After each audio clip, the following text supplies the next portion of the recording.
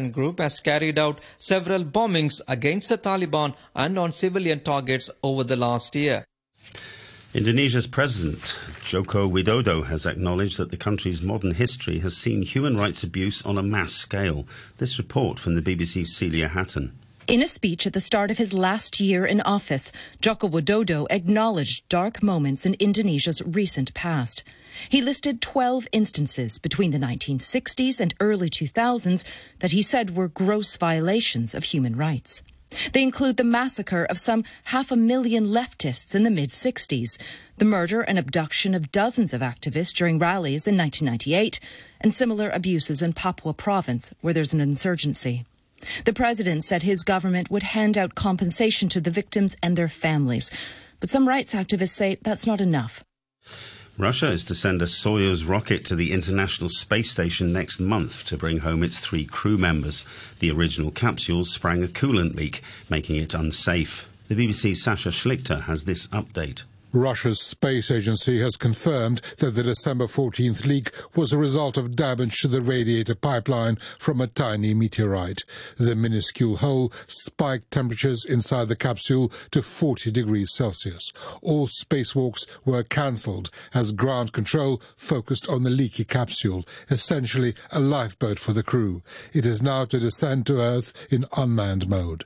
The 2 Russians and 1 American will depart the ISS on another Soyuz rocket, which is urgently being sent to the station. Flying uncrewed will allow it to launch weeks before the original mid-March date. And finally, Jeff Beck, the influential English guitarist who rose to fame with the Yardbirds in the 1960s and later embarked on a solo career, has died at the age of 78.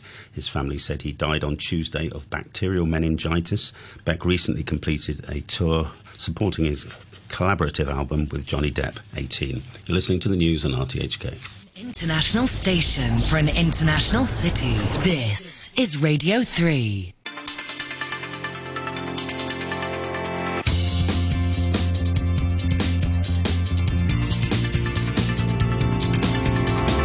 Money Talk. Good morning, it's 8:05 in Hong Kong, and I'm Andrew Work, number 1 in line to the Work family throne, and glad my brothers still talk to me. No dog, no dog bowl, no problem. Markets are holding their breath for today's report out of the U.S. showing the consumer price index results from December. That will bring out the dove or the hawk in Jerome Powell and co., last seen speechifying at the Riksbank in Sweden. Optimism about showing inflation leading to a semi-pacified Fed are impacting the expectations, driving up stocks and tech stocks in particular, but also causing traders to hit the pause button on bonds and gold. Media personality and author Hank David, formerly known as Prince Harry, has topped the UK's all-time bestseller lists for nonfiction with his new book, Spare. The only books across all categories to outsell this book on the first day starred another Harry, surnamed Potter. Russia announced its biggest deficit since the fall of the Soviet Union. Even though oil revenues were up on the year, the cost of the war led to a massive $47 billion deficit, about 2.3% of GDP. This news came from the Russian Ministry of Finance, as a Finnish think tank released research suggesting sanctions were beginning to bite. Russian oil sales fell 17% in December, costing $171 million a day. More sanctions are in the pipeline with American and European lawmakers. Getting planes back in the air would help to raise oil prices, and the FAA is allowing just that, following an FAA communications technology failure that saw thousands of flights grounded.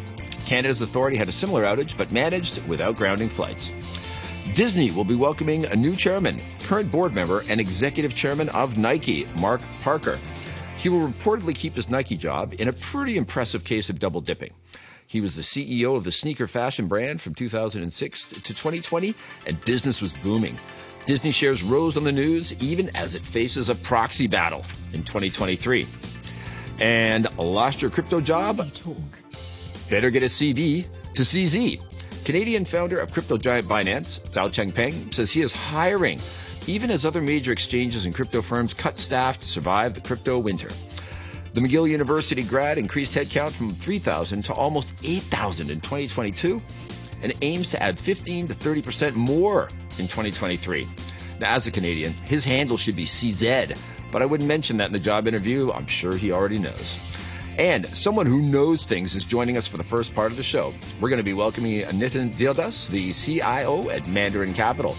And in the second part of the show, we welcome with a view from Taiwan, Ross Feingold, Business Development Director at SafePro Group and Money Talk stalwart. Tell us and the world if you're going to be buying Hank David's book, Sanctioned Russian Oil, or some Binance coin via our Facebook page, Money Talk on RTHK Radio 3, and via Twitter at Money Talk Radio 3. And get ready for more Money Talk. Money Talk on RTHK Radio 3. It's market review time on Money Talk. The Dow picked up 0.8% to not quite hit 34,000. The S&P was up 1.3%, and the Nasdaq rose 1.8% in a 4-day rise that might see Nasdaq hit 11,000 before the end of the week. Meme me, baby. Bed, Bath, and Soon Off to the Beyond jumped 68%. As the darling of the day for traders of so-called meme stocks that drove the GameStop phenomena. GameStop itself was up 7%, and another one of their faves, AMC Entertainment, was up 21%. Canadian S&P TSX was up 0.6%, led by utility and energy stocks. European markets rose, with the Pan-European Stocks 600 index up 0.38%. The FTSEs and CAC moved up less than 1%, while the DAX jumped over 1.2%. Now, in Europe, retail stocks performed well, up over 2%, while insurance stocks were a drag, dropping 1.1%. UK's Insurer Direct was down 24% after it said, no dividend for you, citing losses from storm claims, supply chain problems, and inflation. Vaca Chemi jumped 8.8% to help the MDAX rise 1.4% to beat its big brother DAX in Frankfurt. In Asia, the Shanghai Composite shed 0.24%, and the Shenzhen index was down 0.6%. We'll look at Taiwan later in the show, and the TAIEX, measuring the Taiwan Stock Exchange, is down 0.35%, facing stiff technical resistance at the 15,000 point. Analysts also point to profit-taking in advance of the Chinese New Year break, given fears of high volatility in the current market. Locally, the Hang Seng Index is up 0.5 percentage point to threaten 21,500, led by mainland China tech stocks. Maybe it'll get there today. Who knows? Indices are on the up, including the Nikkei 225 up over 1%, and the Kospi trailed with a 0.35% gain. The sexy techie Kosdaq, however, picked up almost 2%. Brent crude and West Texas Intermediate both rose 3.1% on high expectations for China's opening, and American buying aimed at rebuilding its strategic reserve. Gold picked up 0.2%, while copper tops were energized with a 2.5% jump. Silver, platinum, and palladium all fell less than 0.6% in 24-hour trading.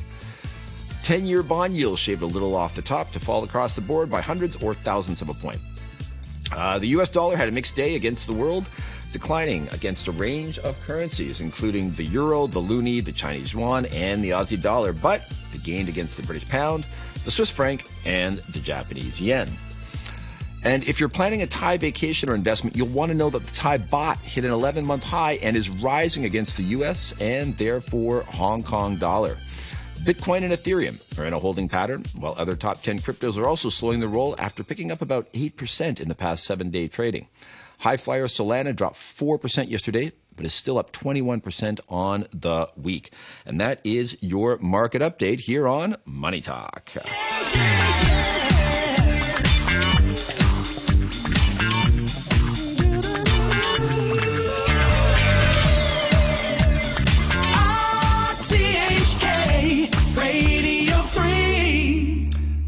Back on Money Talk, we'd like to welcome to the show today Nitin Dildas, the Chief Investment Officer at Mandarin Capital. Good morning. Good morning, Andrew. Good morning. You're flying solo this morning, so we're gonna get lots of your wisdom today. Everybody is poor listeners. God help them, between the two of us. I tell you. So, it seems like everybody is making moves based on what they are expecting from the Consumer Price Index report out of the U.S., because that is going to drive what the Fed is going to do. What are you looking at? Yeah, I think everyone is just focused on interest rates, and the byproduct of that, obviously, is the inflation numbers.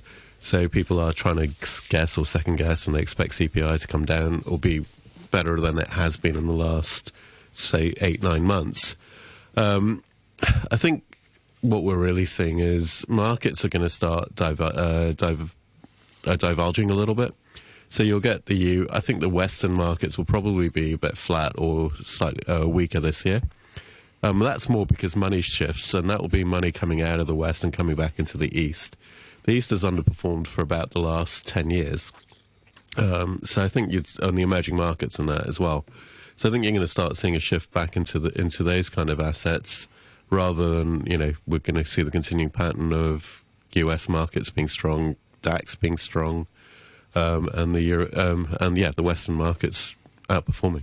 Wow. So now when you say, flowing from west to east, let's break down the east a little bit. How do you segment out the east? I mean, you've got developed economies in Japan and Korea. Well, Japan number one, then you've got the Koreans, and then you've got like really developing markets. But how do you break that out, and where's the money going to go? Well, I mean, look, I'm quite positive on the Hong Kong market. I think that's a very, very undervalued market in comparison to what we see elsewhere. And is that because of Hong Kong stocks or because of China stocks listed in Hong Kong? It's a combination. I mean, we can't deny that 40% of the market cap, or 50% of the market cap is Chinese stocks. Mm-hmm. But I think it is a combination of the two. We've obviously had the complete underperformance of Chinese stocks over the last few years because of the common prosperity, because of COVID, because of a whole number of factors that were going on in China, and obviously the clampdown on the tech stocks. That all of that seems to be easing. Mm-hmm. But that doesn't necessarily mean that I'm going to be totally positive on China as a whole, because I think a lot of the manufacturing shifted away from it. That's not coming back to China. So China has to reinvent itself in the next year or two. Mm-hmm. For it to really start seeing proper economic growth again. But what I think we will see is the fact that there is this hope that China will start shifting its policies, start focusing back on private companies, allowing more of the private companies to do well again, mm-hmm. and a lot less of the clampdowns and regulations on the tech side. So I think that will be a positive, and that will carry some of the stocks. With Hong Kong itself, I think we'll see a good bounce back, obviously, now that things are generally back to normal. Mm-hmm. A couple more restrictions to ease, and then we probably will be back to normal, and I think that should benefit Hong Kong as well. Yeah, I mean, one of the big parts of the Hong Kong story, of course, is property, real estate. I'm seeing a lot of, not a lot, but I'm starting to see some talk about a glut of commercial real estate, just because, changes in the way people are working.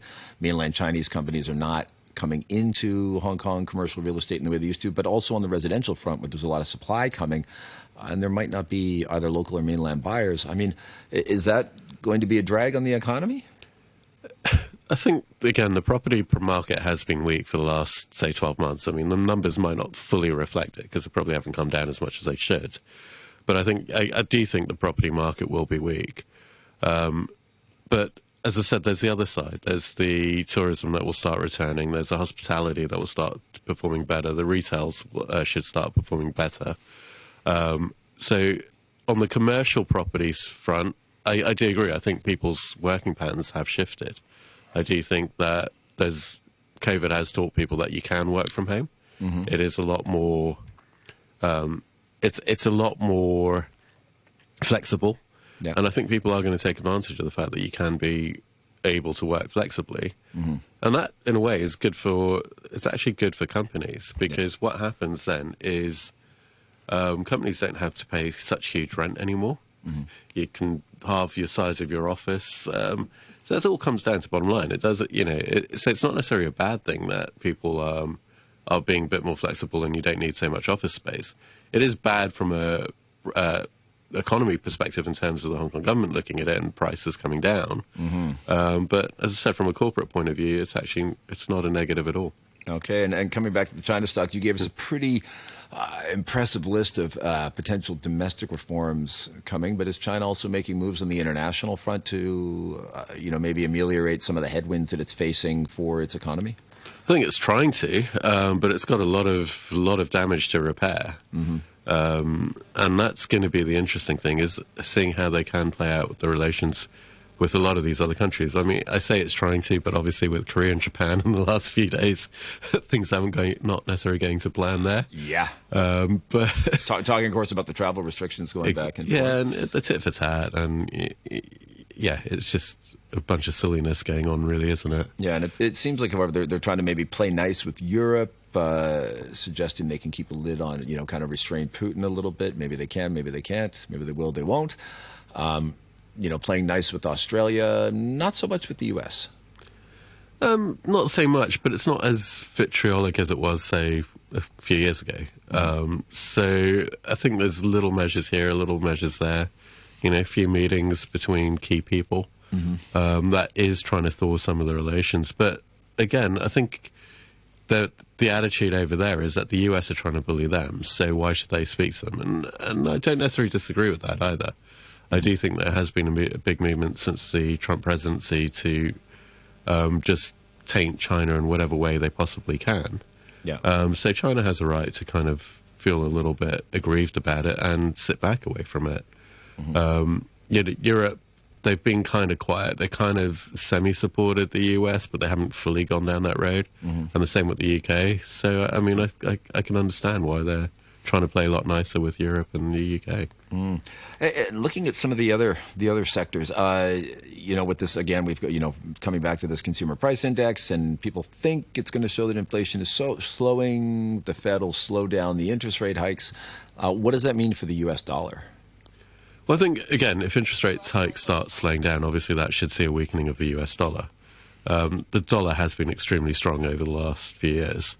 And to me, I think it's topping out now. You're starting to see signs. Obviously, the yen's gone from about 150 back to 132. The pound at a low was 103 or 104 when that whole mess came through with Liz Truss. But that's now bounced back to, say, 121, 122. The euro's at low was below parity. It's now back to 107. So you're starting to see the dollar top out. I think that trend will continue, and you'll start getting back to kind of normalised rates now, where normalised rates are. Maybe the yen's not going to go back to 110, but it'll probably go around 120, 125. You might see the pound back to about 125 to 130. And the euro at about 110, so I think there'll be a slight weakening in terms of US dollar. And then obviously that can change because Europe and the UK are still facing quite high inflation, and it really depends on their central banks and whether they're going to raise interest rates more aggressively, because they haven't been as aggressive as the States. And maybe they need to play catch up on the interest rates, and that could push their currencies even further in terms of their strength. Gotcha. And from currencies to cryptocurrencies, I know you've got opinions. You've got opinions here. I mean, after the FTX blowout, which Terra Luna, then FTX, and Alameda, and it's going on and on. Most of the companies are announcing they're going to be cutting their workforces, but most of the major cryptos are up 7% on the week, and CZ just came out from Binance and said, hey, we're going to be adding 15 to 30% staff in the next year. He thinks there's a spring after the crypto winter coming. I'm guessing you're not of that opinion. Well, look, to me, it's a non-tangible thing that backed by nothing. I mean, you're telling me this thing is backed by data, but what does that actually mean? And how do you quantify data? Now, do I know what data I'm owning with that currency or not? So the whole thing it's just, I might as well just trade my car key at the same thing. At least that's tangible. And that's effectively what you're doing. You're using fiat currency, ultimately anyway, to get into this thing. And you're claiming it's a currency. But to me, it's just like trading a commodity per se. But it's an invisible commodity because it's not even tangible. So the whole thing doesn't actually quite make sense to me. And I agree, I might be a dinosaur in the way I'm thinking, and I'm sure a lot of younger people do tell me I'm a dinosaur in that thinking, because I don't fully understand it. And that's maybe the problem. I don't fully understand what we are actually trading when it comes to currencies. Now, if you're a platform, obviously you don't really care whether the currency is tangible, not tangible, or backed by something or not. As long as people are putting money and trading it, hey, I'm happy because I'm getting my fees out of that. Sure. So I can understand some of these platforms like Binance and all, trying to hire because people are still trading it.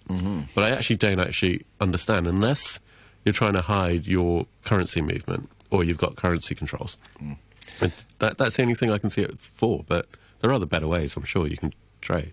All right. Well, I guess some people aren't so fussy about investing in things they don't understand, but you have a higher standard, which is why you are the Chief Investment Officer at Mandarin Capital. Yeah. Thanks for coming on the show, Nitin. Thanks, we'll have you back soon. Thanks. Money Talk on RTHK Radio 3. All right, it's Thursday, and today we are having a view from Taiwan with our main man in Taipei, Ross Feingold, Business Development Director at Safe Pro Group. Ni hao, and welcome back to the show, Ross.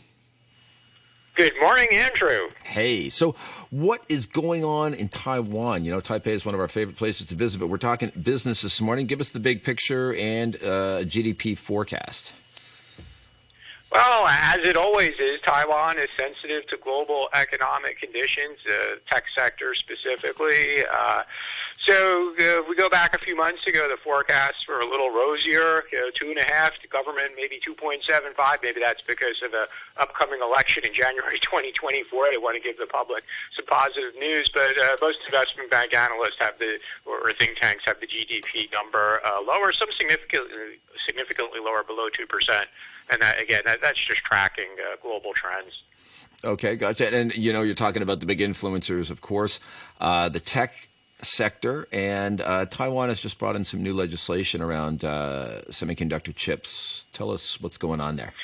Yeah, people calling it a Taiwan version of a CHIP Act. Actually, Taiwan has long had significant incentives for investment in the tech sector, so significant depreciation allowance. What's interesting here, Andrew, is we see the United States in a bipartisan way, one of the few examples of doing something that the United States historically criticized, which was to give subsidies. And that's something the United States had criticized across different sectors with regards to Japan, European Union, China, but now the United States has done that too with its CHIP Act. But rather than hand cash to manufacturers, Taiwan is using the more traditional method, which is increasing again the amount of R&D or depreciation that tech companies could take. One interesting aspect of this is companies will have to prove that they play an important role in the global supply chain for semiconductors. And there's been some talk among industry leaders here about, we don't know what that means. There's no implementing regulations yet because this legislation only passed a few days ago. But I would still expect the Taiwan government to try and be a partner to industry on this and to be generous. The one sort of political risk in that is other industries say it's not fair, especially the traditional industries. But, I mean, it's a weird dynamic. Normally, even allies like the Europe and the U.S., when they start having competing subsidies, they start finger pointing and then they go take each other to the WTO. But the Taiwan-U.S., also presumably allies-ish, I mean, they're both – the America subsidizes chip industry to move it onshore, which in a sense, weakens Taiwan's defensive positions. Well, Taiwan that's I mean, it's also a weird. really interesting point because right now these other places, whether it's Japan or the United States or Europe, they want Taiwan semiconductor companies to come and spend a lot of money building fabs. The most notable example is TSMC's fab in Arizona. President Biden went to a ribbon cutting last month, and TSMC has significantly increased the size of that, or the projected investment from what was initially announced when the plan was first made public. And there's talk of TSMC possibly building a fab in Germany, and it's made significant investment in R&D in Japan. So your point is absolutely correct. It's probably more a situation where rather than cry foul when it comes to Taiwan, other countries are trying to get Taiwan to put investment in it, and maybe they're reluctant to criticize. And keep in mind that investment, we get into debates about whether or not the fab in Arizona, TSMC's fab, is going to be the latest generation of chips or how long it will take to ramp up production. But ultimately, this is real bricks and mortar investment, right? It's building facilities, it's bringing staff in. It's just great for the local economy. Sure, but Taiwan's got to hold back some of the highest end of the golden goose as a defensive measure against being blown up. Basically, that don't blow up Taiwan because the whole global economy goes with their chips, right? Yeah. Yep. So That debate is getting hot here. People say we might be sending out our best technology and also our best brains, our best brain drain, technical people. Yeah, and it comes at a time when there was some other recent news that Taiwan's birth rate, just like other locations in Asia, and its population has fallen significantly. Now there is a bit of an interesting angle there, and it's kind of linked to COVID as well, because 2022 was a tiger year, and amid vaccine rollout in 2021, there was a lot of people on the internet saying Taiwan's falling birth rate in 2022 was because of COVID vaccinations, but actually because it was a tiger year, and I went back and checked the data because that's what I do. The birth rate in Taiwan does fall significantly in every tiger year. It fell in 2010. It fell in 1998. But be that as it may, Taiwan does have a long-term trend of significant fall in its birth rate, and it's an aging society, and that's just a risk of a brain drain as people move overseas to work for Taiwan's tech industry. But there is a significant risk that there just won't be enough of those really smart people here in the future. Now, birth rate's not going to impact brain drain in the short term, but I'm not a feng shui master, but I know about biology. Rabbit year coming up. Any chance for that birth rate to tick up a little bit, like rabbits? Well, it usually does. It does recover. So the data does show here in Taiwan. I mean, one thing it shows is people do retain some traditional beliefs, and even younger generations are susceptible to family pressure. But the data shows that the birth rate in Taiwan jumps up in the rabbit year, and then it'll jump up in the next dragon year as well. All right. Well, we'll have to keep it on. We might get you back on a year from now to see how the tigers versus the rabbits worked out in the Looking forward to it. All right. Thanks a lot. That's Ross Feingold coming at us from Taipei, bringing us the view from Taiwan. He's the business development director at the Safe Pro Group. You're listening to Money Talk on RTHK Radio 3. Okay, taking a quick look at the markets in motion. I can see from my dashboard that the Nikkei is holding steady, up a bit, down a bit. The Kospi is, already up 0.5%, looking good. Aussie Stock Exchange up 0.93% already. So it's shaping up to be a good day out there. Our own Hong Kong Futures Index is showing a potential 1% gain, so be ready for action. Jim Ross and I are doing a tagged team for Money Talk this week. He'll be back tomorrow, and I will be on Backchat. So you can stay tuned now for the dynamic duo of Danny Giddings and Mike Rouse on Backchat, talking about the rise in Hong Kong's minimum wage and a new treatment for liver cancer. I'd like to thank producer Yuki Tsang, who came in to save the day today, as well as our regular sound man, Andy Kwok. Having a quick look at the weather, I can see mainly cloudy with 1 or 2 rain patches, max temperature around 21 degrees. But right now, it is 18 degrees Celsius and 85% humidity on Money Talk. The time is now 8:30, and the news with Barry O'Rourke.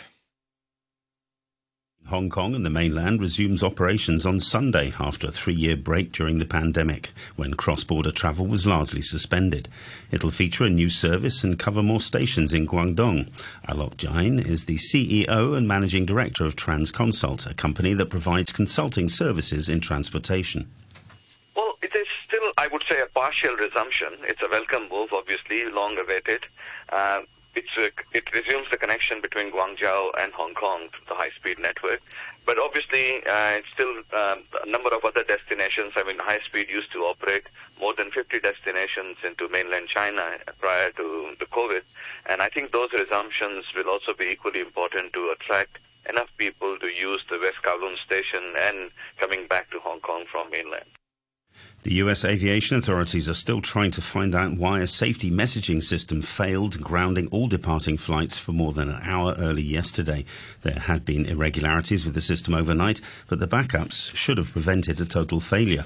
The US Transport Secretary said there was no indication of a cyber attack. A suicide bomb attack outside the Afghan Foreign Ministry in Kabul has caused heavy casualties. A police spokesman said 5 civilians were killed, but another Taliban official put the number of dead at 20. The Islamic State group has claimed responsibility for the attack. The BBC's Anbrasan Etirajan has this report. The latest incident will be seen as a big security lapse, a daring suicide bombing in a heavily protected zone where there are some foreign embassies are also situated. The Taliban claim to have improved security since storming back to power in August 2021, but the Islamic State militant group has carried out several bombings against the Taliban and on civilian targets over the last year. The Republican Party in his district has called on the controversial US Representative George Santos to resign immediately. Party leaders in Nassau and New York State said his deceit and fabrications made him a disgrace to the party and the US Congress. Jennifer DeSena, the supervisor of the town of North Hempstead, said Mr. Santos was unfit for office. The lies George Santos told are too numerous to count. He lied to me personally when he sought my endorsement, and while I'm offended and disgusted at his deceit, my true concern is for the residents of the 3rd Congressional District. He has betrayed the public's trust and given insincere, glib, and insulting answers when asked legitimate questions about his finances and his background. A lawyer for the failed cryptocurrency firm FTX says his team has salvaged more than $5 billion in assets following the company's spectacular collapse in November. Andrew Dieterich told a US bankruptcy court that efforts to sell other assets with a book value of more than $4 billion were in hand, but warned the final hit to 9 million investors remained unclear. A lawmaker from Britain's governing Conservative Party has been suspended after comparing COVID vaccines to the Holocaust and claiming they're causing serious harm. Andrew Bridgham will now sit as an independent MP while a formal investigation into his comments, made on social media, takes place. Britain's Prime Minister Rishi Sunak condemned the comments. It is utterly unacceptable to make linkages and use language like that, and I'm determined that the scourge of anti-Semitism is eradicated. It has absolutely no place in our society, and I know that the previous few years have been challenging for the Jewish community, and I never want them to experience anything like that ever again. Britain's culture minister has insisted that the famously disputed Parthenon marbles belong in the UK. Michelle Donnellan said they shouldn't be returned to Greece. The BBC's Katie Razzle reports. In recent months, there's been speculation that the museum's chair, the former Chancellor George Osborne, is close to agreeing a deal to send the artworks back to Greece. Michelle Donnellan told me she doesn't support a permanent return. I think sending them back is a dangerous road to go down. It's important that we stand up and protect our culture. This would open